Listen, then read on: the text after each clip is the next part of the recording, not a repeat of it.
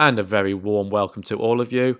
On Ben, Yeah. what I'm going to announce is the Yeah. last ever Halloween special on the Outside Centre Film Podcast. No, surely not. Come on.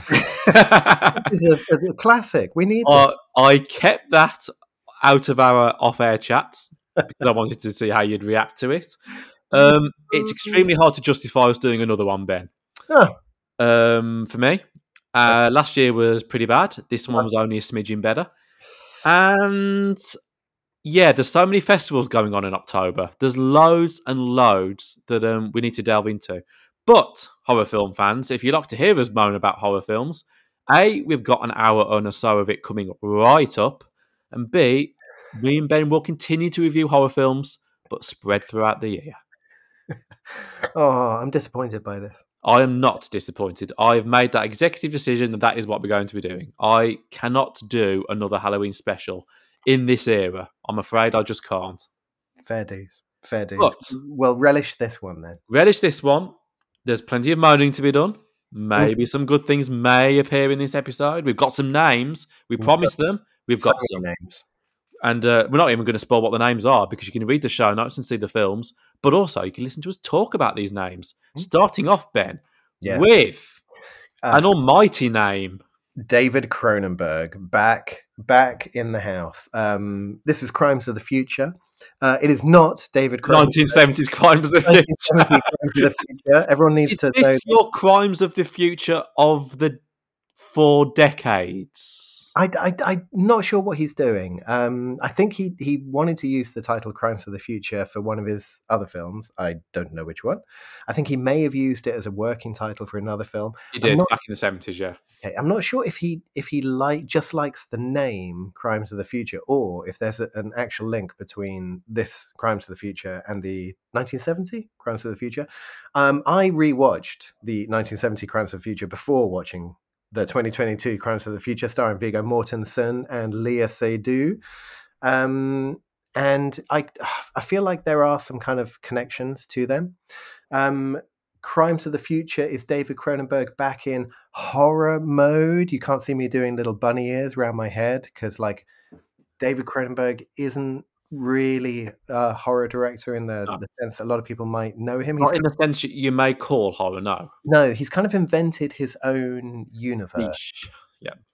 About bodies and diseases and so on and so forth. So Crimes of the Future is it's not even like horror like The Fly or Scanners or The Brood or anything like that. It's something very different. I think I have come to Crimes of the Future probably a little bit more informed than other viewers might have, because big fan of his last 2 films. Can I remember the names? Cosmopolis and Maps to the Stars, both very talky, very literary. Not much happens. It's mainly people talking. They're still very upsetting in their own way. Also read his book, Consumed, which is very similar in a way to the 2022 version of Crimes of the Future. Yeah. So Crimes of the Future is, I'm not even going to read the description. I'm just going to go from my brain because I owe you this one, Dave. So we're in the future, and we're with Viggo Mortensen, who is Saul Tenser, a performance artist who feels pain in a future when humans no longer feel pain. So Saul lives with his partner Caprice, and they perform this kind of body horror performance art of surgery on the only man in the world who can feel pain. We live in a world where surgery has become like the new sex. We also live in a world where Saul Tenser, Viggo Mortensen, is producing new organs which have never been seen before. It is a film which needs some explanation at the beginning. It needs that exposition. We're in a world where no one feels pain except for Viggo. Also, he's growing organs, and performance art is a big thing here. And that funny chair that he's sitting in is aiding his digestion. Like, these are absolutely essential if you want to understand what's going on in this film. Yeah. And it is a very literary film. So Cronenberg I've read a lot of interviews with him. He talked at length about a conversation he had with Salman Rushdie years ago, where Salman Rushdie was a big fan of cinema. David Cronenberg, whose parents were both bookish, is a big fan of books. And Salman Rushdie and David Cronenberg were throwing back films and books which couldn't exist in the other format. So Salman Rushdie is saying, you couldn't make a book of this film. And David Cronenberg's going, you couldn't make a film of this book. And they agreed on the fact that some books are meant to be books and some films are meant to be films. And David Cronenberg is in a place where he's kind of straddling books and films in a way. He's got this, it's a very literary style. He's kind of fallen in love with the word and dialogue in a way that he really hadn't in his earlier films. If you go back and you watch Cronenberg's earlier films like Shivers, Rabid, The Brood, one of the criticisms that people used to level at him was he didn't know how to direct actors. He couldn't get a performance out of his actors. They're all very wooden. The dialogue's really lumpen. And he's really come into a different place now where he's all about the actors and the dialogue and that kind of thing. So, yeah. Viggo Mortensen grows new organs. Leah Seydoux cuts them out. People watch. There's also, as in a lot of kind of Cronenberg stuff, there's all these groups going on. There's this kind of terrorist organization of people who are kind of eating plastic. It's not a film for everyone. It's definitely aimed squarely at someone like me. I enjoyed Crimes of the Future. I didn't love Crimes of the Future. I thought its world building was marvelous. I always appreciate the production design of Carol Spear, his long-term collaborator. I thought it was a shame that he's got a new DP for this film. Some of it looked a bit flat and a bit Canadian and kind of highlighting the fact that it's all filmed in a warehouse. But yeah, Crimes of the Future for me, I get the feeling you didn't like it, so I'm not going to go on for too long, but it's a definite 6 out of 10 in the David Cronenberg world for me. So you watched his 2 previous films and I enjoyed them. Yeah. This is my second only ever film from young Cronenberg. And what was the one being The Fly with the old Jeff Goldblum in it, and I enjoyed it very much. Everyone loves The Fly. Indeed. I remember renting it from a place where you could rent things from and also have a Ben & Jerry's for £3 with it. Bloody hell. That's why I remember doing that very much. I rented The Fly, took myself a cookie and cream ice cream Ben & Jerry's. Mm-hmm. Other ice creams with better ethics are available. Anyway, so yes, I remember enjoying that. I didn't quite know what to expect from watching this one, but I really didn't think I'd hate it as much as I did, Ben. Thea, come on. What a surprise, I'm sure. But in defense of this film, my relationship with American cinema is actually at an all-time low, to be fair. I'm just simply not interested in like the vast majority of it anymore. Yeah. Especially when this film's advertising, its raison d'etre, as you were, is basically, look, it's Viggo Mortensen with digestive organs being grown. Look, it's Leia Seydoux being a bit weird. Look, it's Christian Stewart being a bit weird. Like, I genuinely, personally, couldn't care less that Viggo Mortensen is wearing a black hoodie, right? I couldn't care less that Kirsten Stewart can't get her words out quick enough because she's been a bit weird. Like, zero interest for me, Ben, in that side of things, and the film really, really relies on that. It's all about these famous people being a bit weird. Because as you say, the world building is there. Some of it's okay, as you say. Some of it's maybe less so good. It's very wordy. It's too wordy for a horror film. We've talked about that. Well, again, we're calling it a horror film. It is in the Halloween special. It leans more towards horror than not. But that being said, I couldn't do without the signposting here because it needs the signposting. It's absolutely essential. So, but that's not what I want from a horror film, Ben. So, again, I'm automatically against it. Whilst I appreciate that I need it, I don't want it. I don't want it in a film. I don't want it in most films, but I definitely don't want it in horror films. And that's a problem that, unfortunately, is littered throughout this episode, really.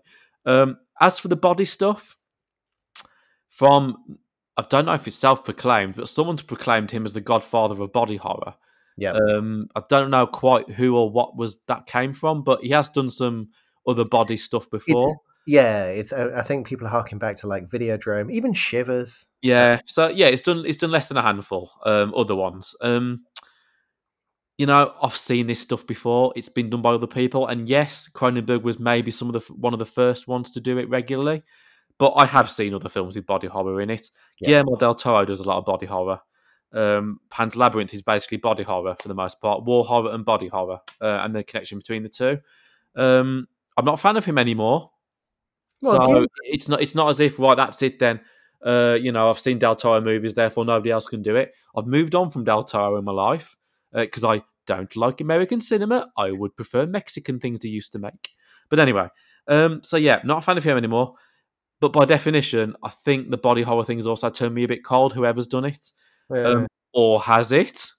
Well, I mean, like the Cronenberg thing. The difference for me is that in one interview Cronenberg gave, he was talking about how he understands how a virus thinks. A virus is simply trying to survive. It doesn't consider that it's killing the host that it's in. It's just trying to live. And Cronenberg's films are often about the kind of the functionality of things, organs, diseases, Yeah, yeah, and rather than about the human beings who are trying to fight these things. yeah. Um, Yeah, small, no, absolutely, 100%. And so the fact that these main actresses and actors that we know from Hollywood films, glitz and glamour and all that, they're just mere shells. yeah, They're just boring, weird people. yeah, Not particularly outstanding performances, really. They just say their lines and move on to the next ones. But it's not about them. It's about the concepts of, as you say, the body stuff, how organs work, how yes, digestive system works, and all the rest of it. And hey, we've got that coming later on as well. we do. It's so weird. So there's a theme of bodies and food, really, And performance art. and I performance thought art. it was. All the films in this episode are about exactly those things. I thought it was absolutely wild that David Cronenberg made a film about the future in which kind of 1960s performance art has kind of like come back. Everyone's filming with 8mm cameras again, which Yeah, again we will see that again. And I have to say, fun little side note: the kind of the effects centerpiece of Crimes of the Future is a performance art thing where a man has ears sewn, kind of or grown all over his body, but he also has his eyes and his mouth sewn up as well. And fun little side note: I went to a performance art thing a long, long, long time ago, where a man had his mouth sewn up in front of the audience. We all kind of stood around and watched while it was done. And then, like 10 years later, I found myself in a restaurant at someone's birthday or something, and I was sat next to people I didn't know, so just kind of talking and chatting away. And the guy next to me was talking about stuff, and then he said, "Oh, you'll never believe it, but I went to this art thing years ago, and I had my mouth sewn up by this guy." And I was like, "Bro, I was there." It was so weird to see him. So that was a fun moment for me because in Crimes of the Future, because I was kind of like reliving this memory of going to this thing to see this guy's mouth sewn up. Not as far fetched as it might seem, I if thought. you, dear listener, have also seen somebody have their mouth sewn together, you would enjoy Crimes of the Future. For the rest of us, I don't think you would. I'm not recommending it. It's too wordy. It, Yeah, it's too literary. It's not my thing, as I say. yeah. Whilst understanding that some people do still like American cinema, even those that listen to us, caution. However, what I would also say is most people that like him, that listen to us, have probably already seen this film anyway, so they don't even need Yeah. us talking about it particularly. If Well, you're a Cronenberg fan, you don't need us to say don't watch it or do watch it. You would have seen it regardless. I hope so. So, If there's anyone on the fence who liked Cosmopolis, liked Maps to the Stars, but is thinking, "Oh, do I want to watch a horror film?" It's basically Cosmopolis and Maps to the Stars, but with a little bit more gore. A little bit, a quite a bit, little bit. actually. Yeah, I think I'm done with Cronenberg. Right. More body horror coming soon, but not quite yet. The Cursed, we're going to move on to. In the late 19th century, brutal land baron Seamus Laurent slaughters an entire clan of Roma gypsies, unleashing a curse on his family and his village. In the days that follow, the townspeople are plagued by nightmares. Seamus's son, Edward, goes missing, and a boy is found murdered. The locals suspect a wild animal, but visiting pathologist John McBride. John John McBride. McBride warns of a more sinister presence lurking in the woods. Ben, I didn't know such a thing existed as a Sunday afternoon horror film. Sure But does. this is a Sunday afternoon horror film. It's like The Women in Black. Yeah. Yeah, this is a thing that exists, and it's in this movie. Yeah. Which disappoints me, only because it's directed by Sean Ellis, Mm-hmm. a British director who tends to make his films in countries outside of the UK, including Metro Manila, which was the UK's Foreign Language Oscar nomination for 2013. Damn. I love that movie, Ben. Oh my God.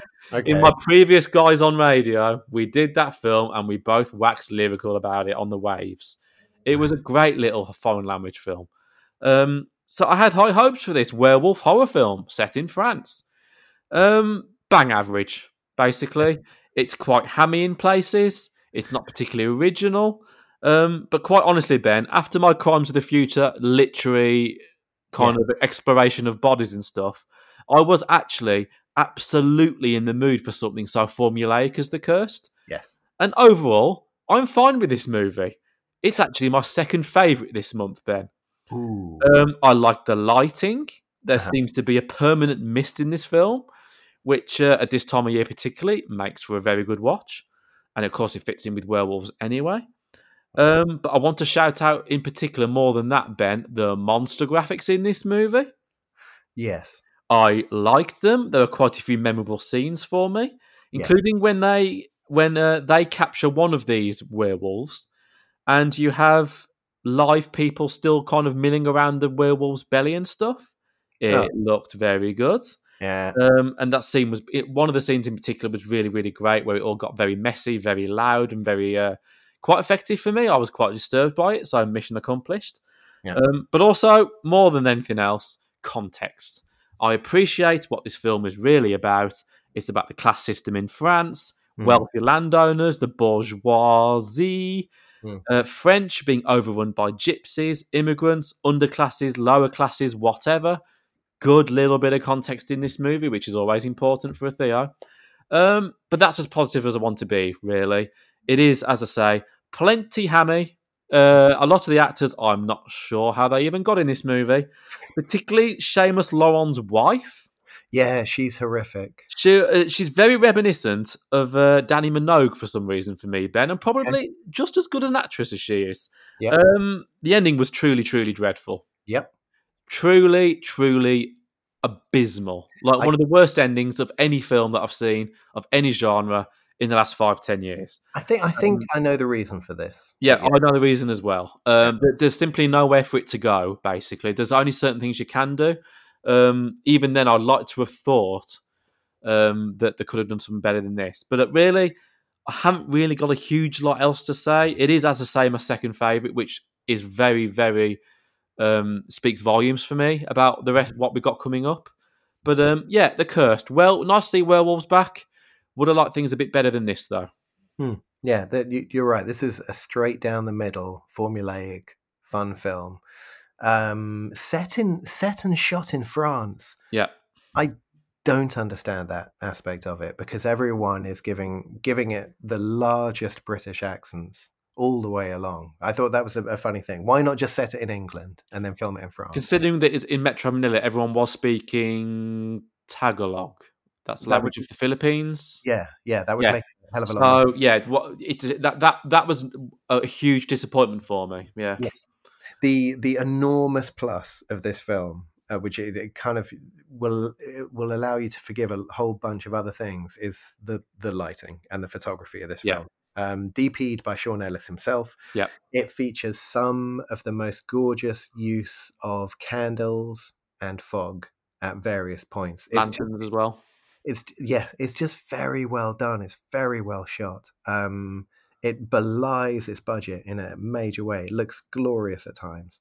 It reminded me a lot of I'm forgetting the name now, that French werewolf movie with your man. Oh God.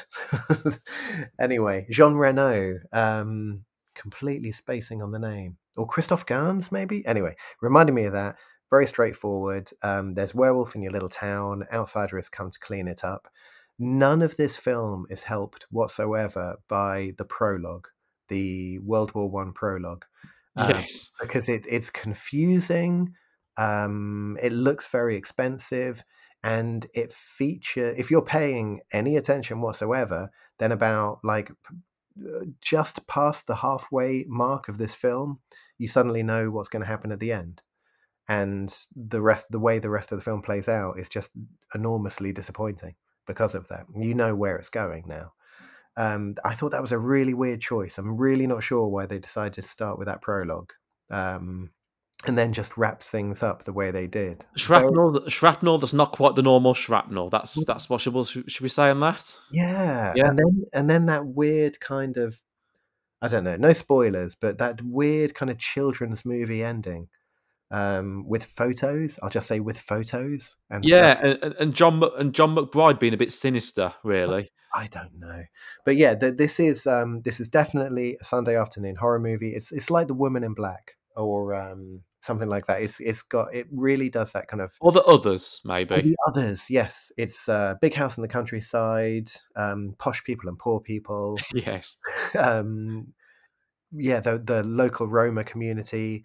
It's yeah, it's very well done. You can feel the subtext quite clearly. It never goes too far with any of that. It keeps both feet firmly in entertainment land all the way Yeah. through. This film Yeah. is nothing but entertaining all the way through.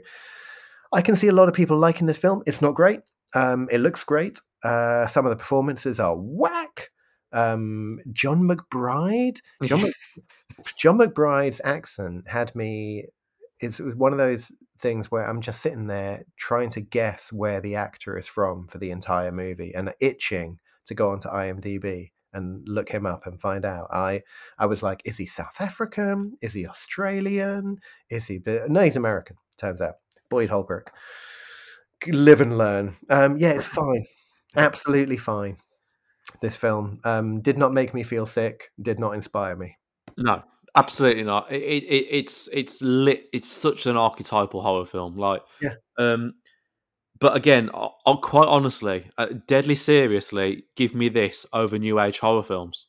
Uh-huh. Seriously, Uh-huh. I Uh-huh. wouldn't want to watch 5 of these, but I'll watch one of these. I don't want to watch one new age horror film, not one. Okay. So give me this, and then that's it. I'm done. I've had my itch scratched, as it were. Put me back on horror TV, please. For the most part, more of that later. But Yeah. when we have our little rant section at the end. But anyway, is there honestly anything else to say? I don't think so. It's fine. It's Yeah, it's absolutely fine. absolutely fine. If you're craving wolves, Oh, jump on it. I'll say one more thing actually about The Cursed, because we might come back to this. Remember when you could just put kids in a film? remember We are most definitely coming back to this. remember when you could just put children in a film and they could behave like children instead of behaving like, Not run the mouth. Yeah. yeah, weird little hot-housed acting school things. Like, I miss those days. I do wish that The Cursed featured children, a cast of children who weren't quite so stage schooly, perhaps quite so like all these little kids. They've got like wicked cool haircuts and stuff. Like, you're a peasant child. What's up with this? If the best example of that is when you watch the original Charlie and the Chocolate Factory versus the Johnny Depp one. Yes. How a generation of children have been taught how to act is absolutely mind-boggling. It's Yeah. not because it's not in the sense of I don't know what's going on, but just the transition of how it's changed over the decades is Wild. just a hell of a thing. It really is. And for horror, it's absolutely awful, Yep. genuinely awful. More Yep. about that soon. Right, Yep. Ben, what do we got next? We got another name here. We've got Julia Ducournau. Yeah. We are going to France, Theo's favorite country of cinema, and we have the winner of the Palme d'Or, Titane. Titane.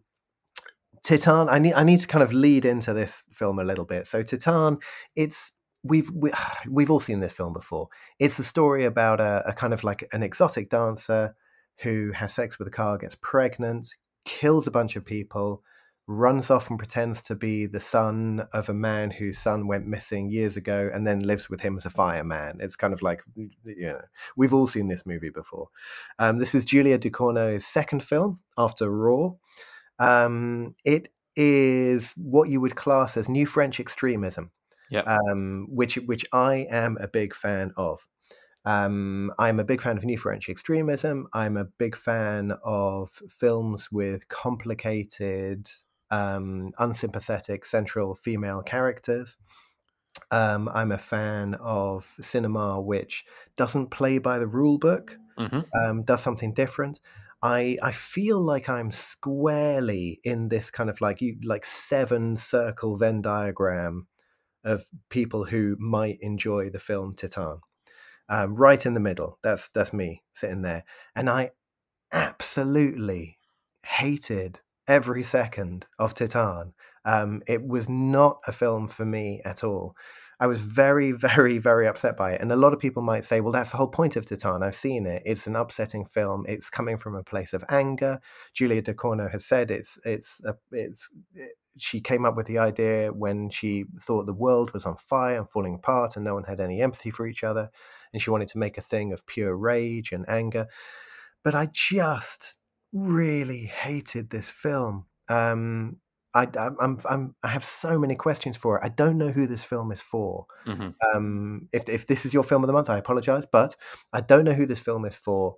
I was utterly perplexed. I thought I thought I was going to be challenged by this unsympathetic central female character in the film, but for a lot of the film, well, we kind of play up male fantasy images a lot, and not that I'm gonna say what this film should and shouldn't do, but that really surprised me. I was very surprised that the opening 10 minutes of this film is just women shaking their bums in front of cars. I thought that was a surprise. And then as the film plays out, and I want to be wrong. If anyone is listening to this and they're like, "No, Ben, you've completely got the wrong idea about this film," please tell me. But as the film went on, it seemed to be a film about a woman who's on a quest for love and affection from a father figure, wanting approval from a father. And I like, what kind of a world is it where we're making movies where that's the message of a film like Titan? I don't know. Whilst being dressed as a man for the most part, by Whilst the being way. dressed as a man for most of it. So okay, so we're following our lead actress Agatha Roussel, who says like 10 words in this film, Yes. like 10 words. She does a dance. She kills one of her fans. She has sex with a car. She kills a bunch of people. It's very upsetting and unpleasant. Seems to be being played for laughs. And she's got this weird relationship with her father. So she was in a car crash when she was a little kid. She had to have surgery. She had to have a metal plate put in her head, and now she has a weird, stilted, quiet relationship with her father. She leaves her father and she goes off, and then she finds the star of the film, Vincent Landon, who is Indeed. this father who lost his kid 10 years ago. Badass firefighter. Yeah, badass firefighter. She smashes her face up, shaves her head, and she turns up. Hi, I'm your son. This woman who's pregnant. And you think, well, this is going to go down great, isn't it? And then Vincent Landon becomes the star of this film. Agatha Roussel is no longer the star of the film. Vincent Landon is your only sympathetic character in this film. He without going into too much spoilers, he's on screen at the very end of the film. No one else is. And he becomes the locus of this whole film. The whole Hmm. film comes about Vincent Landon, the terror that he's been through, the kind of pain, the difficulty of his life, how he's struggling, how he's just kind of looking for anyone to cling to.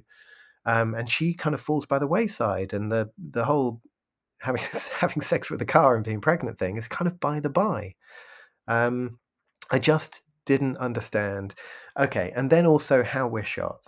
So, new French extremism, or just like great cinema in general, it's filmed with a kind of philosophy. So, whether or not you like Crimes of the Future, it's filmed in a particular way. Or if you Yep. if you, si- if Yep. you sit down and you watch, I mean, Gaspar Noé is the first example that comes to mind. He's decided how a scene is going to be covered, and then he sticks to it, and he doesn't deviate. And that's kind of like what great filmmaking is about. Is you make a decision about how you're going to film stuff. You have a theme to how you're going to film stuff as well. What kind of lenses you use, your distance, your movements, and all that kind of stuff. Titan feels like we're just covering a scene whatever way. However, we'll just do this one in medium, we'll do this in one wide, we'll do this one. It feels like you're watching a kind of a TV Christmas movie at times. Like there's like no thought has gone into how it looks whatsoever. And again, I'm sure people will disagree with this strongly. The only thought process that seems to be behind how this film looks comes in the lighting, which is it's again aping Benoit Debby, which we see all the time. Someone's put a bunch of pink and blue and green lights around, and that seems to be what we're doing. And I was just hungry for this film to just find its own way of telling a story with pictures. It felt stale and done, and I just couldn't tell who this film was for. I really did not enjoy this film, Theo. I gather that. I strongly disagree about the theme, and I'll come on to that in a bit. To be honest, I'm quite relieved because this is my film of the month, but I don't want to watch it again. Whoa. But I don't want to watch any of these 5 films again. Okay. I legitimately do not want to see any of these 5 films again. This ain't as good as Raw. Have you seen Raw, by the way? Raw is on my shelf, and I've been meaning to watch it for years. Yeah, Raw's great. Raw's great because it's there's a lot going on in the background, which I won't. The listeners will know about it, but you won't. I won't spoil it. But it's all to do with the feminine nature of things. And Anyway, Gareth Marie, she was the highlight of Titane for me. She plays Justine. She's in the film for 4 minutes. Yeah. She was by far the standout for me, and so I would be eager to see Raw. Yeah, Raw is better than this. And actually, but one thing I definitely agree with what you said is the divisiveness. And the Academy would agree with you, Ben, because this was hotly tipped to do well for the Foreign Language Oscar in 2022. But how on earth could it have got any further than it did, which was the semi-finals? In fact, I don't think it even reached the semi-final stage. Ben, it may have done, I'm not sure, but it certainly didn't reach the final shortlist. How can you? There's self-harming in this movie. How can the Academy approve that? Yeah. There's mutilation. There's lots of murder, dressing up as different genders and stuff. Like it's not stuff that the Oscars likes to kind of promote, shall we say, unless they make it themselves. Yeah, the attempted abortion scene. Attempted abortions. As I said, there's when you watch this film, it does make sense why it didn't really do much at the Foreign Language Oscars, because what bit could the clip? I mean, strapping tits to yourself so you look like a man. I mean, what actual having sex in the car? I mean, it's even if you watch the trailer, there's so little from the film that they could safely put in the trailer. No, that they couldn't, because they've had to blur out some of the shots. They still have the Oscars mentality of it being a family orientated thing. Yeah. And you literally have to cover your kids' eyes when this announcement of it being in the final shortlist and the clip plays for the crew and the audience and everything. You have to cover their eyes because there's something there. Anyway, look. So, for me, it's not a great film. For me, I enjoyed it more than anything else by far. I would call it a very good film. Because for me, Ben, this is why. And this is the only film that really did it.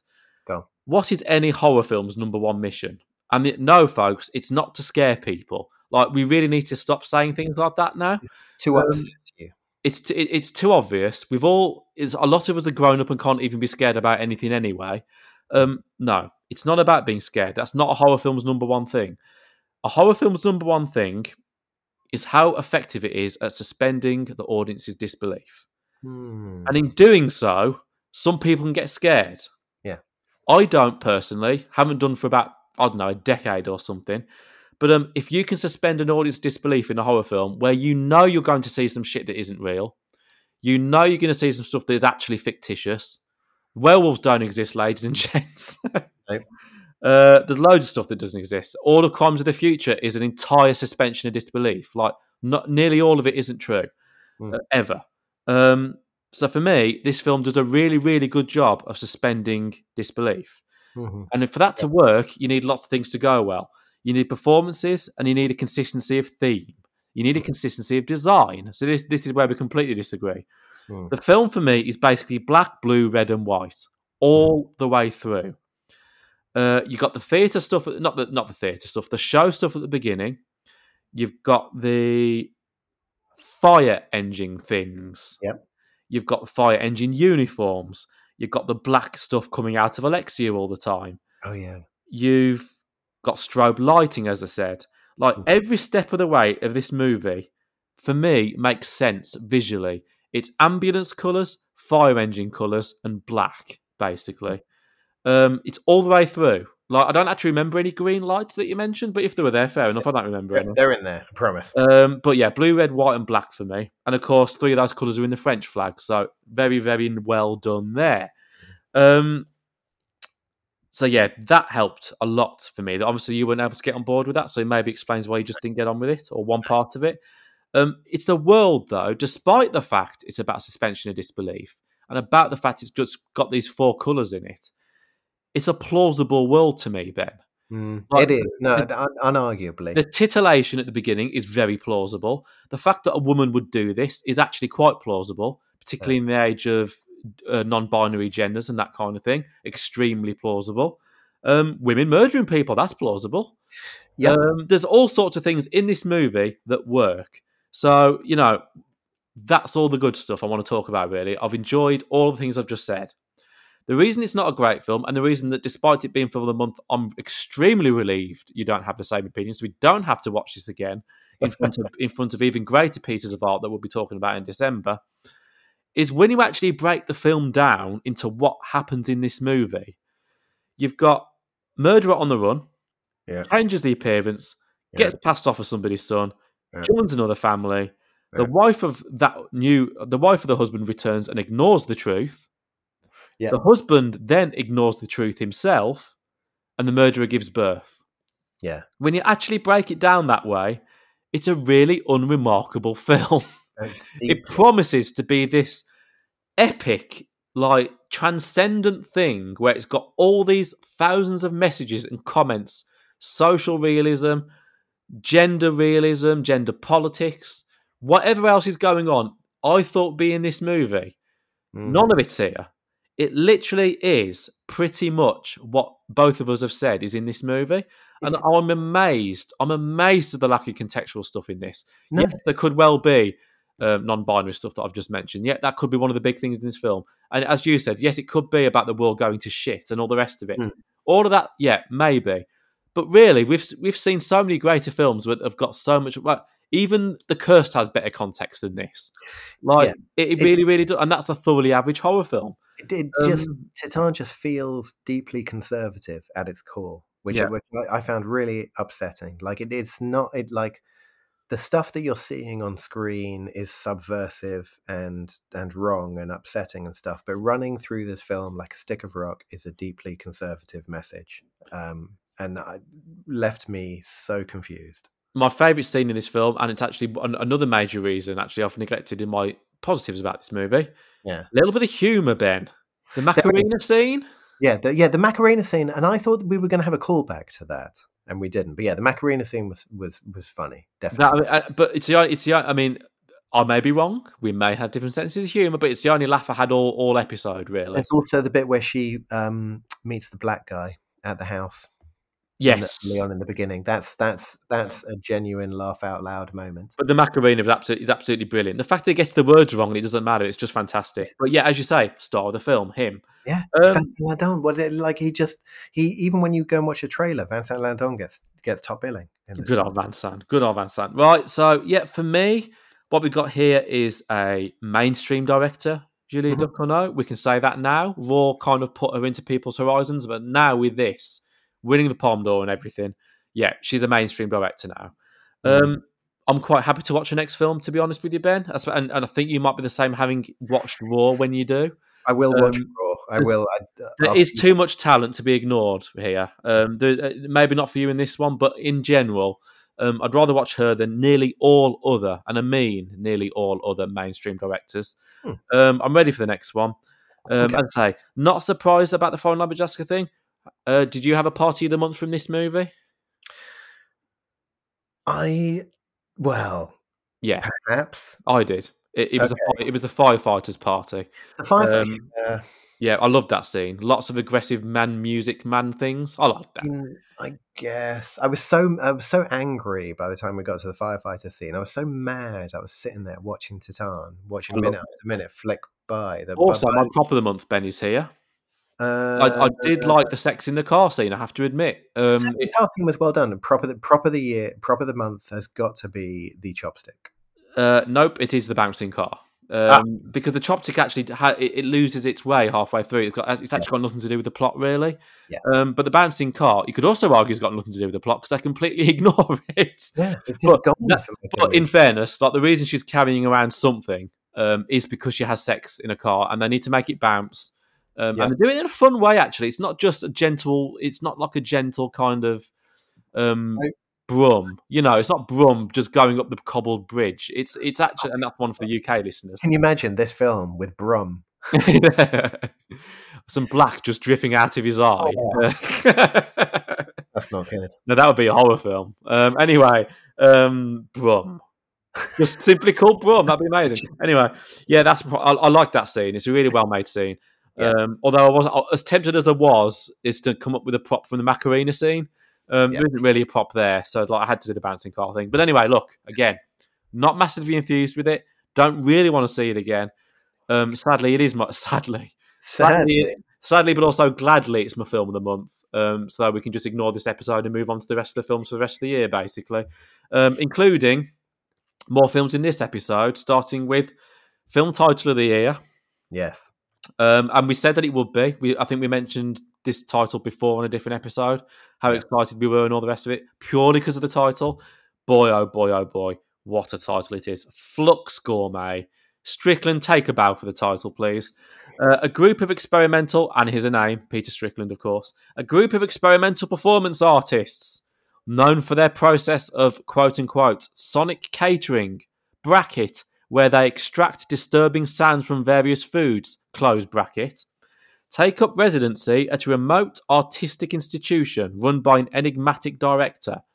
An outsider is tasked with recording the day-to-day rituals of the group, only to discover that he is slowly becoming part of their collective himself, whilst embroiled in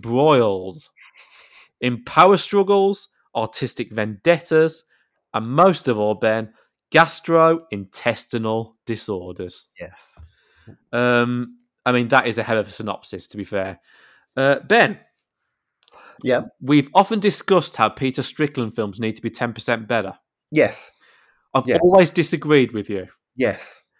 And I'm going to disagree with you again. Flux Gourmet doesn't need to be 10% better, Ben. It needs to be 100% better. Ooh, hot take. This film is trash. Okay. And it's officially the first ever Strickland film that I'm not going to recommend or talk about positively in any way, shape, or form. Okay. The main reason for that is the lack of focus for me. This is the first time that a Peter Strickland film is completely unfocused. For example, the wonderful, the delightful, the insurmountable Barbarian Sound Studio was all about Giallo cinema from Italy. Yeah. The Dukes of Burgundy, lesbian relationship with entomological allegories, Ben. Loved it. This film, for me, nothing.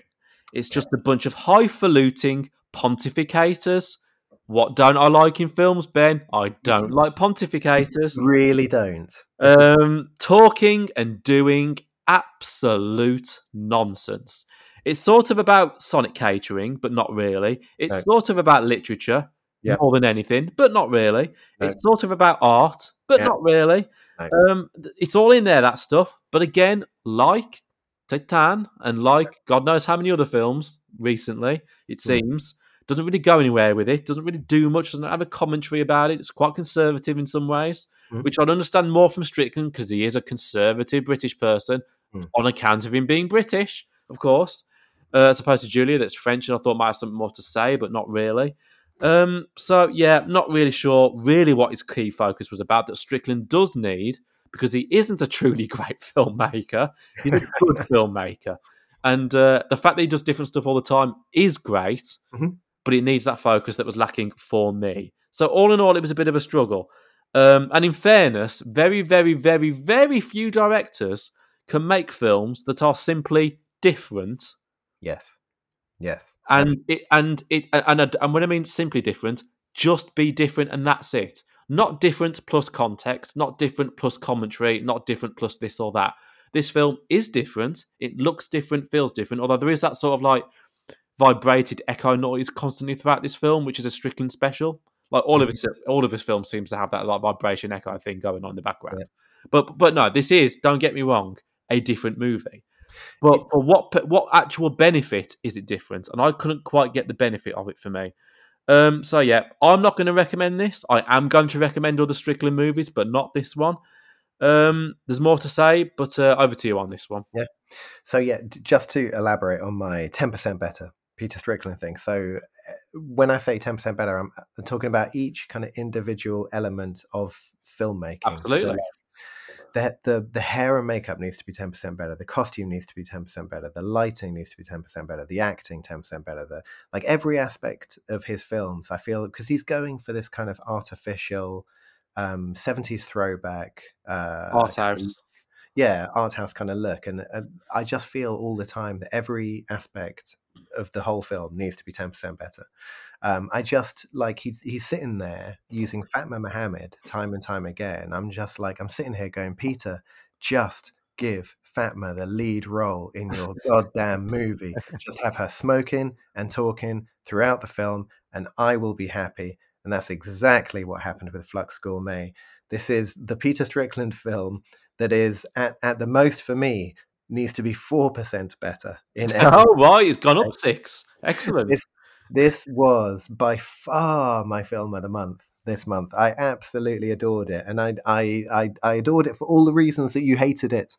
I adored its pointlessness and its randomness. The fact that it's about a group of Sonic caterers who are at a residency in this big house, and they're being bankrolled by Gwendolyn Christie, who's just bizarre, and her name is Jan Stevens, and everyone calls her Jan Stevens all the time. That just cracked me up. I love the pointlessness of these. What is this thing? What are they doing?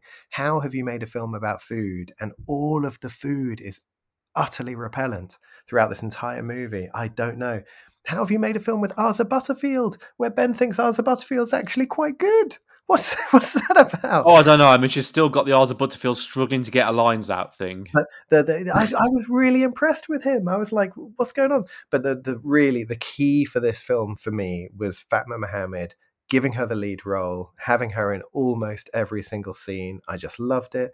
I loved some of the kind of formal structural elements of it. So Fatma Mohammed is in a band, if you want to call it, of Sonic caterers, and they I don't know, they're amplifying the sounds of food and preparation and whatever, and then like blasting it out. And it's her, Fatma Mohammed, Arthur Butterfield, and oh god, what's her name? The actress from the Yorgos Lanthimos films.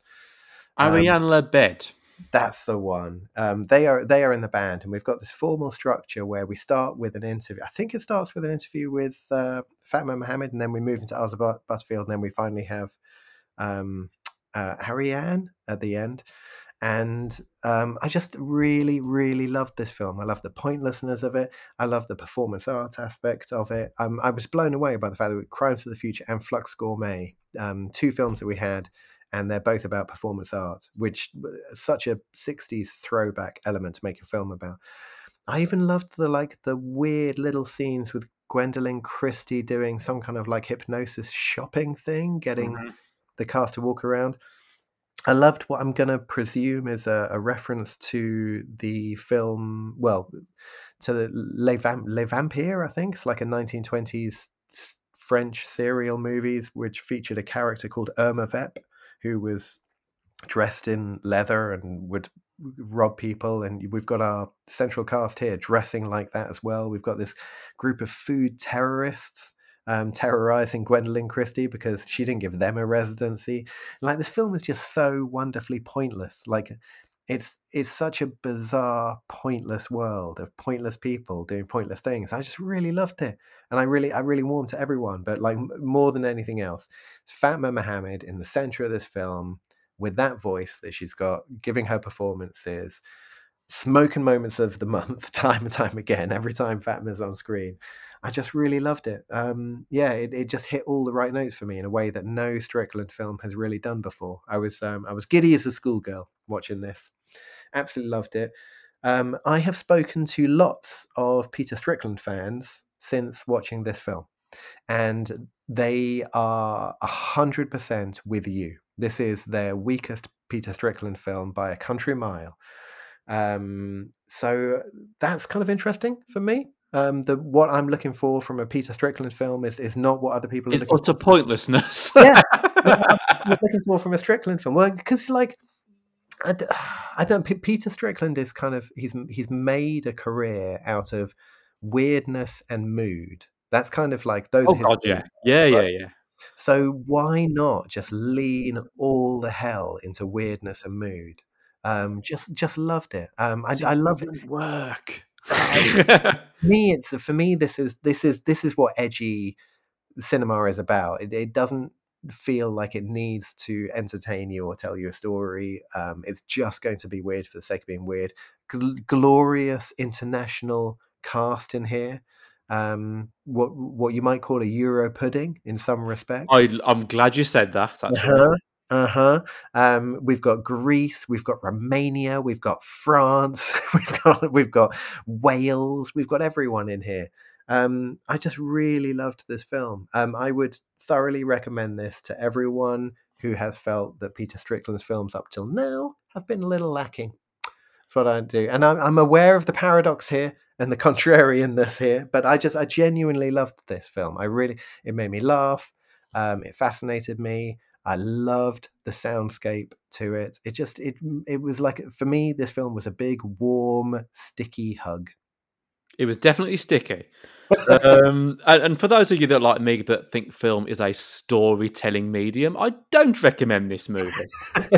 Anyway, look, performances, yeah, I was fine with some of them. Ariane Lebed, you've mentioned her, Lanthiamos and things.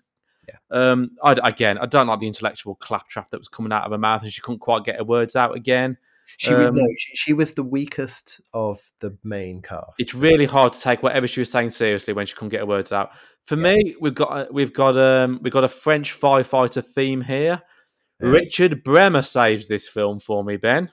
This Richard Bremer. is interesting because I'd never heard of this guy before. Who is he? I've seen him before. I'm sure I've seen him in a Strickland before, unless I'm completely mistaken. Yeah, no, you're right. I'd never seen him before, and like because he was in it so much. He becomes tedious. Don't get me wrong, he does become tedious. But for the first 10, 15, 20 minutes, he does amuse me with his constant literature reference. What do you mean you haven't read X, Y, Z?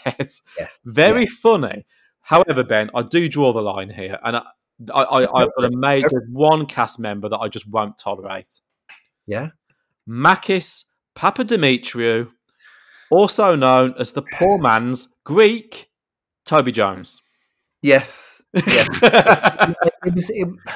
Don't give me half a Toby Jones. I want the English Toby, the full creamed, full-bodied English Toby Jones, not the half-baked poor man's Greek Toby Jones. Mate. He's like the only normal person in this film. And I don't like it. Toby Jones would have been awesome being normal, like for once, because there's always a little bit of a sinister weirdness when Toby Jones is normal. This was just normal to the sake of boring. He's so normal, and he's our narrator. He's telling the story. Exactly. No, I didn't get on with Makis at all. Oh fuck! I hate this film. Just thinking about it now. I wish we hadn't mentioned Toby Jones because now I'm angry. Yeah, where was Toby Jones in this movie? I think he spent the money on Gwendolyn Christie, Arthur Butterfield for sure. And Ariane Lebed. Yeah, a little bit on Ariane Lebed for sure. But yeah, getting the non-EU actors coming over, it's cost all the money. Yes. Oh god. Dear me. No, I wish I literally have been. My podcast have been ruined by the thought of a half-baked, skimmed Greek version of Toby Jones. I think Ben. I think everyone knows. If we ever do another Toby Jones film, it's automatically Film of the Month. Most likely, he's an extraordinary man. Oh, he's a beautiful man, a wonderful actor, and an exceptional human being. And he needed to be in this, and he needed to be in the next one as well, which he wasn't, unfortunately. What have we got to finish off the episode with in terms of the reviews then, Ben? What have we got? Hang on a minute. We've got some foreign language again. Well, no, that's what you think, but it's not foreign language. This is Four Nations. This is Wales. Indeed, yes. Cameroon. This is The Feast. It is a horror film filmed in Welsh, set in Wales. telling the story of a family getting ready for a meal. More They food, you're joking. Not again. More food. Well, we've got the themes running through these films are astonishing. So we're at a pretty gorgeous house in the Welsh countryside with a dysfunctional family getting ready for this meal, and they've invited the help to come along. The help is late, and the help just wanders up the lane, and the help is a little bit odd and a little bit weird.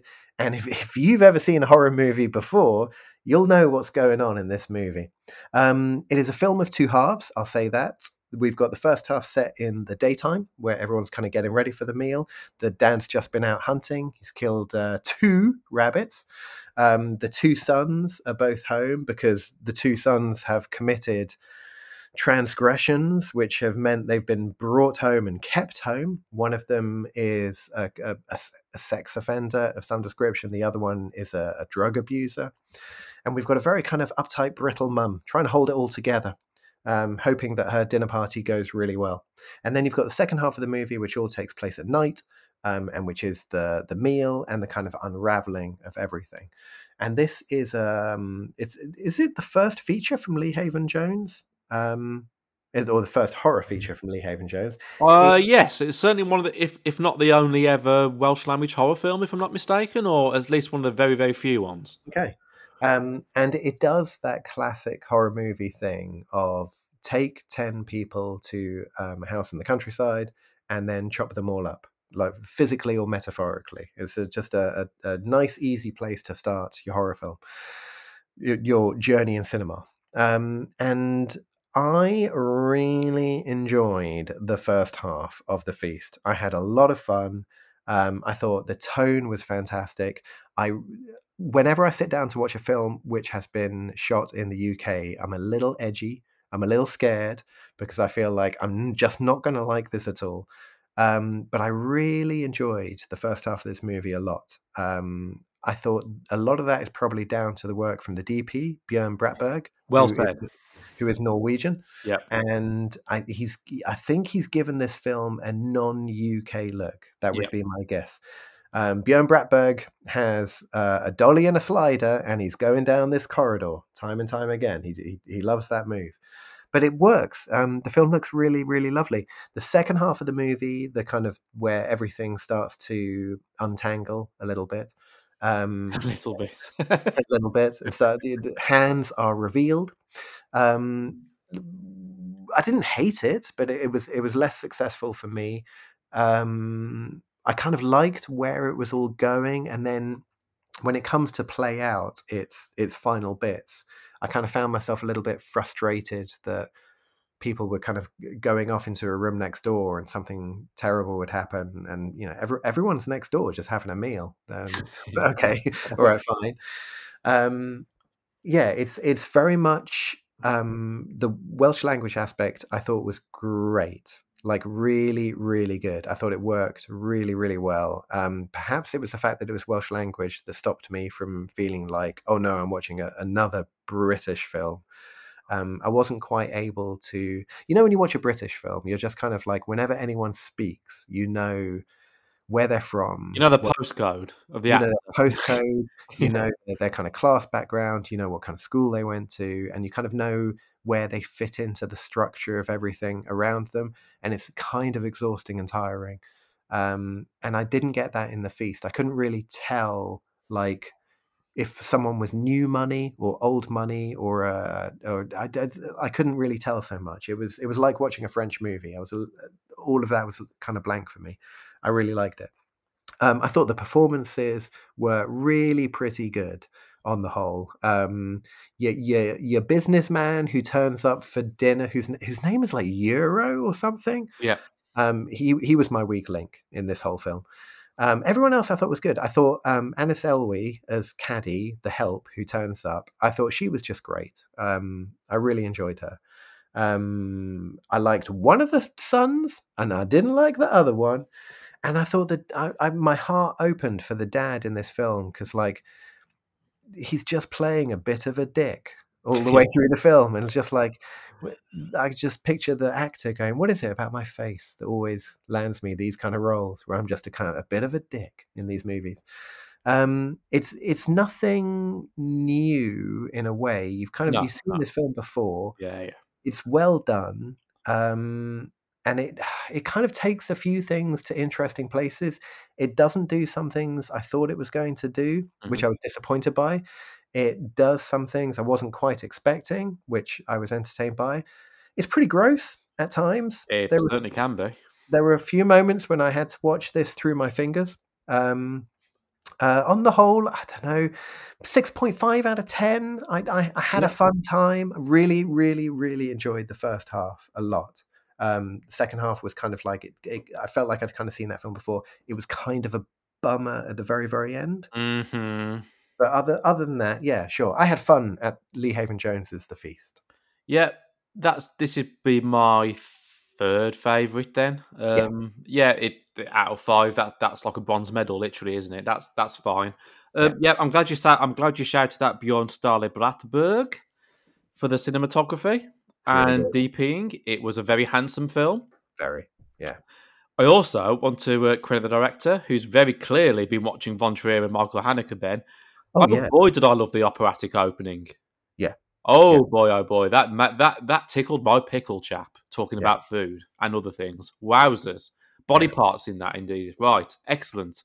Love the operatic opening. Unfortunately, after that, it just didn't quite do it for me. The Mm. film is meant to be an hour and a half long, and is an hour and a half long. Crossed on a bike, it felt like it was 3 hours for me. It's the second half.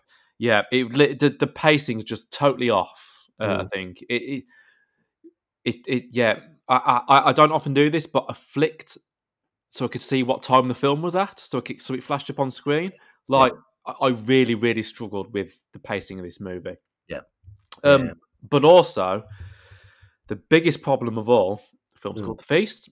Mm. Starts off talking about the feast, laying out Mhm. the furniture, laying out the Mhm. cutlery, talking about the feast, who's Yeah. coming, what's going to, like, all this kind of stuff. I know it's going to kick off. I know you're not a normal family. I know there's all sorts of shit going on locally on the Mm. outside.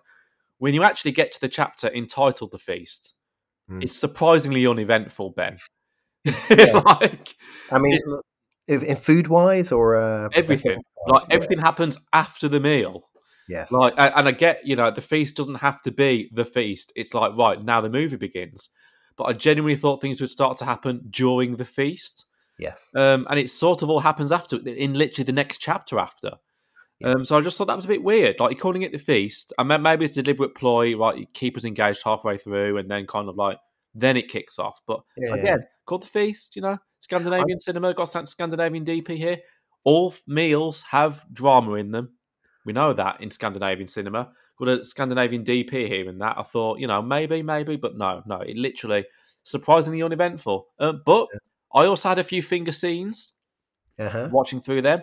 Uh-huh. The licking of the leg scene, for example. There's a lot of mouth stuff Yeah, in this yeah. film. Yeah. It was pretty gross, Yeah. but still, it sort of jolted me up from my slumber, as it were. Some of the Yeah. bits and pieces, but again, nothing to keep me on edge, really. Not a huge amount to keep me interested. Mm. I did ultimately find it quite boring. It felt really, really long, Mm. but it looked nice. It looks great. It was like I really enjoyed the setup. I was really enjoying watching Caddy wander around the house and all the what do you think's going on here? And I loved, without going into spoilers, I kind of liked that it doesn't answer all of those questions.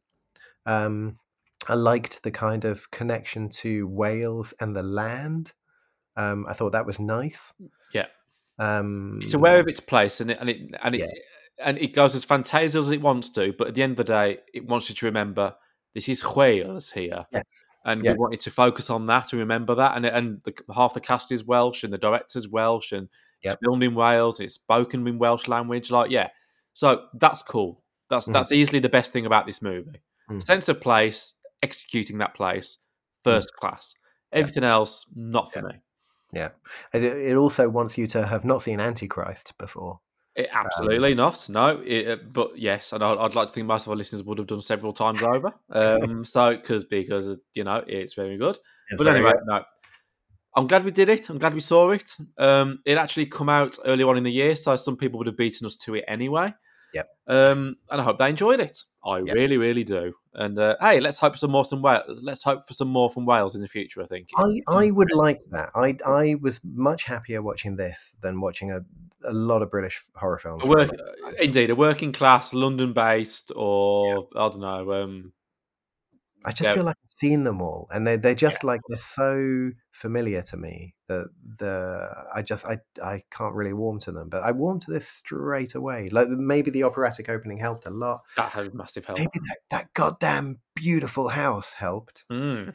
But yeah, I Boy, how warmed. they hunt those rabbits! Oh man, boy, and Very satisfying. Boing boing indeed. yeah, I would have liked a little bit more focus on the food, Yeah, perhaps. yeah. Well, yeah. No, I think that was the big problem. I was expecting not maggots on the plate and stupid rubbish like that, but like, yeah, the feast. Yeah, there's a bit where Euro is sitting at the table eating, going, "Oh, the food is so delicious." He's literally eating a plate of peppers. Yeah, It's just chopped up bits of pepper and lettuce and and things. Yeah, lettuce and stuff, and I'm like, "Okay, yeah, sure, go for it. Well, why not?" But fine. yeah, yeah. There's a few tricks missed, I Fine, think, fine. with a lot of different things in this. Yes. Right, our reviews are done, or at least our official reviews, because Yeah. Ben, I think Yeah. we've both got stuff we want to get off our chest. Well, But other yeah, things we've watched, either films, TV, or otherwise, to do with horror this year. yeah. I mean, And this is the only chance we really get to do it on the podcast. it So, is. I I know mean, you want to. Yeah, I know you probably want to mention the most recent Saw movie. oh God. I don't want to mention the most recent Scream movie, but should we actually start with something that I think we both want to talk about, Yes. which is, and I will call him Mm-hmm. the great John Flanagan, Mm-hmm. horror TV master. Wait, Mike Flanagan. Oh, Mike sorry, Flanagan. Mike Flanagan. Mike Right. Flanagan, horror TV master. Yeah. Everything he's done has been great up to this point, including Yeah. Midnight Mass, which is literally my favourite ever horror TV series in history. Hot take, but okay. It's, oh my goodness, the Yeah. writing in that, everything about it, the performances, the fact it doesn't overdo itself in terms of episode numbers. It's only 8 episodes or something. Refreshing. Not Yeah. everything has to be fucking double digits these days. Yeah. Like Midnight Mass, holy shit. But his other stuff's also been pretty good as well. Yeah. Yeah. However, I'm a big fan of Haunting a Hill House. Haunting a Hill House is my number one Mike Flanagan yeah, TV thing. yeah, good stuff. It launched him essentially, didn't it? Like it got him the Netflix deal. And the Eli Manor one that came after as well, is it? Eli Manor? Yeah, but yes, Bly Manor with Blind Manor, that's the Raymond. one. Yeah, yeah. But yeah, Haunting Hill, all that stuff, really, really good stuff. But The Midnight Club. Oh yeah. I still haven't watched this yet. How is it? It's the writing. Now, unfortunately, I can't actually remember whether he solo wrote all of his other stuff. I know he solo wrote The Midnight Mass, which is Mm-hmm. why it's probably my favourite, because Mm-hmm. it's just an extraordinary feat of writing. Like the dialogue in it is just out of this world. Yeah. The Midnight Club's writing has got 2 other people involved, but worst of all than that, Ben, Oh, it's got yeah. teenagers involved. Remember when kids could be kids? There we go. So that's the reference I was after. Right. These teenagers have got terminal illnesses, Mm-hmm. and they're in this some sort of hospice thing, and there's spiritual things going on. But essentially, basically, it's an anthology series. So every episode, you get one of the teenagers reading a horror story at the end. So you've got the main horror story, and then you've got the other each every night. They meet up when all the other hospice workers have gone to bed. They Uh-huh. get some booze, get some stuff, go down to this room and tell each other horror stories to scare each other, really. Yeah. Holy shit. Oh my goodness. It's so good. The teenagers in this movie, one of them in particular who's in a wheelchair, right? And this Uh-huh. makes me also think, do you remember when disabled people were never ever annoying in movies? I don't remember that time ever. They always have disabled people in wheelchairs in movies being incredibly annoying. Texas Chainsaw Texas Massacre. Chainsaw Massacre, yeah. Yeah, And yeah. even the actors in interviews afterwards Yeah. said we were glad when he was written out because he was starting to piss us off. Like, like honestly, I think like that guy was just mad about being in the chair the whole. the But matter yeah, about being in the chair, but it's almost Yeah. as if what that's one thing we haven't grown out of yet. Like Yeah. we do make films where they're not all some of them are actually pro-Russian movies. It's not obviously it's not the West versus Russia in all movies anymore. Some of Yeah. them, yes, but not in all of them. But there is this agenda where disabled, wheelchair bound performers in movies have to annoy people and have to be annoying. Okay. She's dreadful, but nearly all the teenagers in this film, in fact, practically all of them, are incredibly pretentious, Yeah. way above their stations, Okay. try to dominate every single scene over each other. There's no nuance, there's no up and down, quiet, loud. It's all one dimensional, one volume, maxed Yeah. volume, intellectualizing, theorizing everything. Like, hey, I get it. This sounds like it's made for you, surely. Look, I was an annoying teenager. I'm sure you was an annoying teenager. When you think you know everything and all the rest of it. But no one filmed us and put us on But TV. nobody filmed us and put us in a fucking hospice, mate. Nobody filmed us and put us in that movie, this Yeah. movie, that clown movie, whatever the hell it is. Like, spare me the annoying teenagers in the Midnight Club. The rest of it's not that great either. It's nowhere near the best anthology series I've ever seen. Go Okay. back decades and decades, back to the 60s, 70s, where little stories every night and all the rest of it. Oh yeah, Tales of the That Unexpected. was Unexpected, of course, being the most famous one. Like, Yeah. that was all decent stuff. This doesn't hold a candle to any of that. The writing isn't as good as all the other Flanagan things.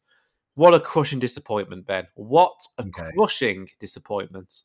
That's a shame. See, part of me is starting to think maybe we're missing the golden horror elements of this year, because I've been hearing a lot about and not watching things like Terrifier 2, Smile, and Barbarian, and I didn't watch any of them. And then we've got Guillermo del Toro's Cabinet of Curiosities. Yeah. It's on Netflix right now, and I still haven't watched any of it. And I feel like I've been looking in the wrong place, because I decided to go back and watch. Is it called Spiral? Yep. It's called Spiral. Yeah. The latest Saw movie. Yeah, I don't like it. It left. It was the Saw equivalent of Titane for me. I was utterly bamboozled as to who that film was for. Have you seen Spiral? I haven't, but I've seen Saw 1. And Excellent. I felt that nothing could probably beat that if there was to be a series of films. No. At that point, nobody knew there'd be a series. Nobody knew at all. No. Saw 2 is an interesting phenomenon, because the script for Saw 2 wasn't actually a Saw movie, it was something else, and they tweaked it with the Jigsaw thing. Saws 3, 4, 5, 6. They are not great, but the strength of them is the last kind of 10 to 15 minutes thing with the denouement, the unraveling, where you realize how everything is connected.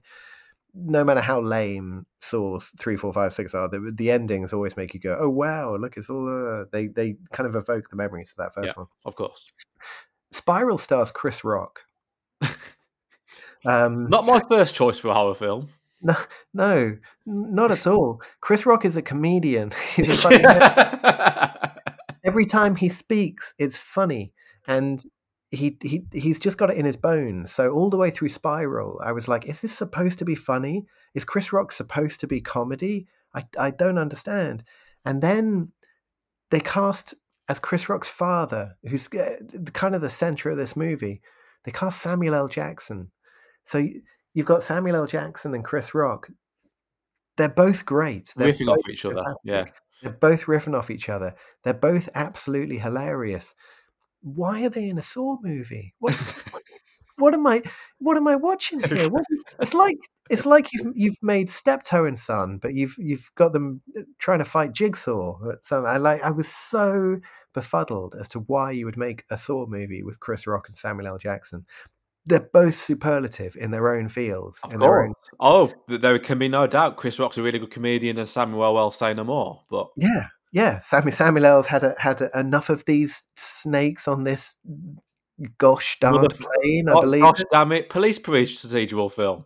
Yeah, you don't put Chris Rock and Samuel L. Jackson in a torture porn horror film. That's just bizarre. No, outside of that, I found Spiral a very upsetting experience, and not because it's torture porn unpleasantness. It was just awful. It made me so sad. It was one of the most disappointing cinematic experiences I've had for years. Wow.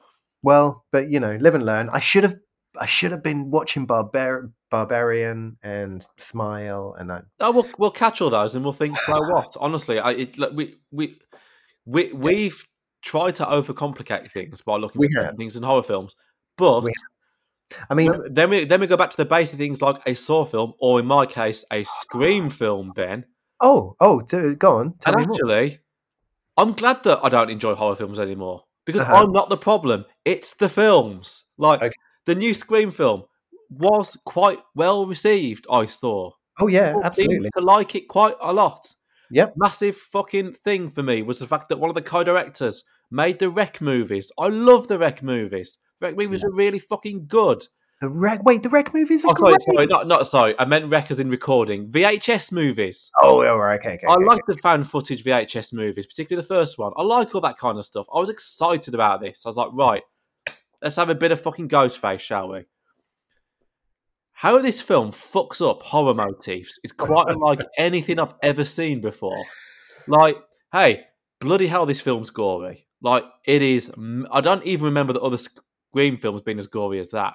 I thought, Okay. holy shit, I thought you'd hold back on that a bit. And you've got women literally being stabbed in the abdomen endlessly. I thought, this is fucking something else.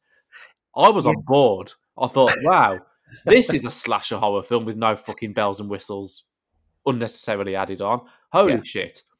But I'm recommending this film because people need to watch the car crash of the horror motif in a horror movie in this Uh-huh. movie. So go and find this film, Ben.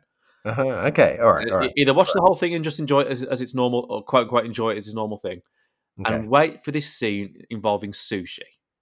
Okay. Right. Okay. In this scene, they literally managed to completely destroy the entire history of the Scream franchise in about 7.5 minutes. Ooh. Where there are several moments of repeated attempts to scare you Yeah. with doors being opened out in front of the camera, music Yep. being built up slowly. So Yep. therefore, when said character closes the door, you're expecting Ghostface to be there because Yeah. the camera's no longer obscured, right? Uh-huh. Try me once, try me twice, try me 3 fucking times at that. Now, Ooh. here's one massive, massive reason why it sucks. Because what happens in Scream films, every single Scream film so far, every single time Ghostface Yeah. is there, it's the creaking door sound effect, correct? Yeah. Yeah. Every I've never really paid attention, but yeah, yeah. Yeah. every single time, without fail, squeaking door effect. Okay. These 3 try me once, try me twice, try me 3 times scenes, none of them have the creaking sound effect. So you just know that Ghostface isn't there. Okay. Once I've been tried 3 times, Yeah. I'm thinking the next one's going to be there. The 4th one they do, creaking Yeah. door sound, there's Ghostface. That is how to bastardize an Mm. entire franchise, ladies and gentlemen, in less than 8 minutes.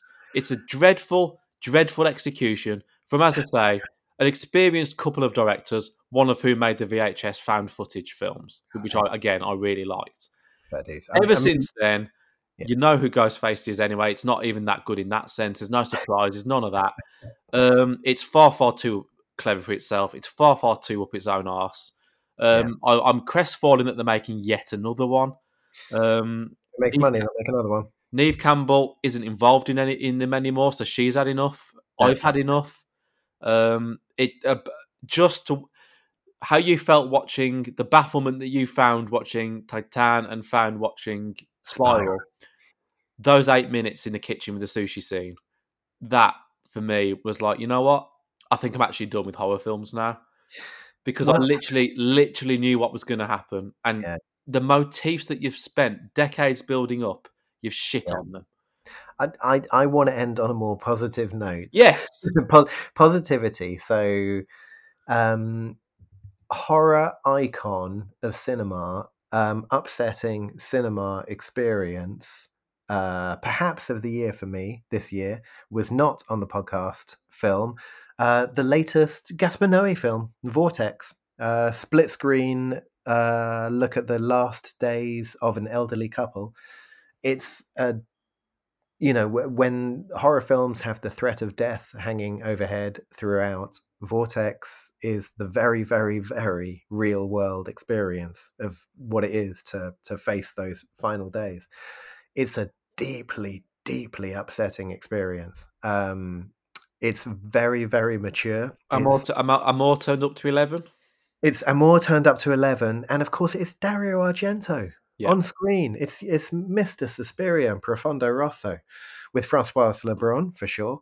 Um, but that was a sublime cinema experience for me. Not sublime in the sense of wonderful, great, but the kind of the old art history meaning of sublime, yeah. dizzying, standing on a precipice. Where you literally need the screen, the speakers, the Yeah, everything. yeah, it was. Dark.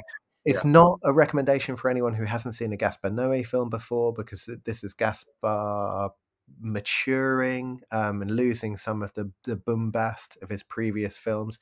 It's also Gaspar Noé not editing his films down whatsoever. I'm gonna run this one long, because if you want to know what the experience is like of being old and approaching your last few days, you need to go through the slow time of this old couple in these moments. So it doesn't kind of pull any punches in the length of the takes or anything that you see. It's very, very upsetting. I found it a visceral experience. I felt vortex in my body throughout the whole time I was watching it. Really, really loved it. Made me feel hope for cinema again. It's always a lovely experience when I walk out of a cinema and I feel hope and I feel like I've seen something new, and particularly when that something new has just been some actors and some cameras and nothing more than that. But also something new from a director that you've been watching for a long time anyway. Yes. The only consistency is his use of the Futura font in his credits. Yeah. Apart from that, everything else is new. And I just really loved it. And it was a little bit of positivity, not strictly speaking, or in any stretch of the imagination, a horror film, but you got Dario Argento. Death is the topic of this movie. And more turned up to 11. That, friends, was the final ever. No, it won't be the final ever. We'll just take a break. We'll try something else next year. We'll try, if it works, littering a few horror films throughout the year instead of just having them all in one place. We'll see how it goes. Yeah. Because guess who's back next year? M. Night. Shyamalan. Knock at the cabin. Knock at the cabin. Boy, he can make a decent horror film in a house. The Visit. Oh, boy. Oh my God, nappies off the menu forever after watching The Visit. Bloody-tastic. It cannot be shit. I think that the Halloween episode, hit or miss, is a lovely breath of fresh air and an opportunity for us to do something different. It's you know the when Buffy decides to do an episode that's a musical episode. Yeah. An episode that's the Halloween episode is the Buffy musical episode. It's left field. It's got nothing to do with the rest of the year. And, because I gave all of my love to Flux Gourmet, the film that has no reason to exist, I just, I love a bit of something different. It's fun, mixes it up a bit. Yeah, maybe I'll just cave in and we'll just do it anyway next year. Listeners, write in, back me up here. We shall see, but we will just see how it goes. But nevertheless, not happy. Not happy. Not happy with a lot of things. But, I understand. No, we shall see. Anyway, Knock at the Cabins and Guarantee. We'll see what else comes up. Okay. Right. Okay. Then next time we meet. Oh yes, what's next? Final review episode of the year. And as everyone knows, when the winter starts drawing in, the temperatures stop dropping, the bills go up and up and up. Everything starts going a bit grey and a bit wet and a bit stick leafy on the pavements. Yep. It can only mean it's time for our Scandinavian Film Special 2022. Oh, yeah. And boy, we know some of the ones we're going to be talking about. Pour me some fish soup. Get the herrings on the go. We are going all out Scandinavian this time. You cannot get... Some of them are just so extraordinarily Scandinavian. Wow. Beautiful. Bring next month on, and I know you'll all join us for it. So we very much look forward to speaking to you then. But until then, happy Halloween if you celebrate it. Go and watch a decent horror film. Go and watch a decent non-teenage orientated horror TV series. There are many out there, some good ones. The Jeffrey Dahmer thing is really, really good, by the way. Oof. So, and that's pure horror, by the way. So, whatever it is, have a great time, and we'll see you in Scandinavia.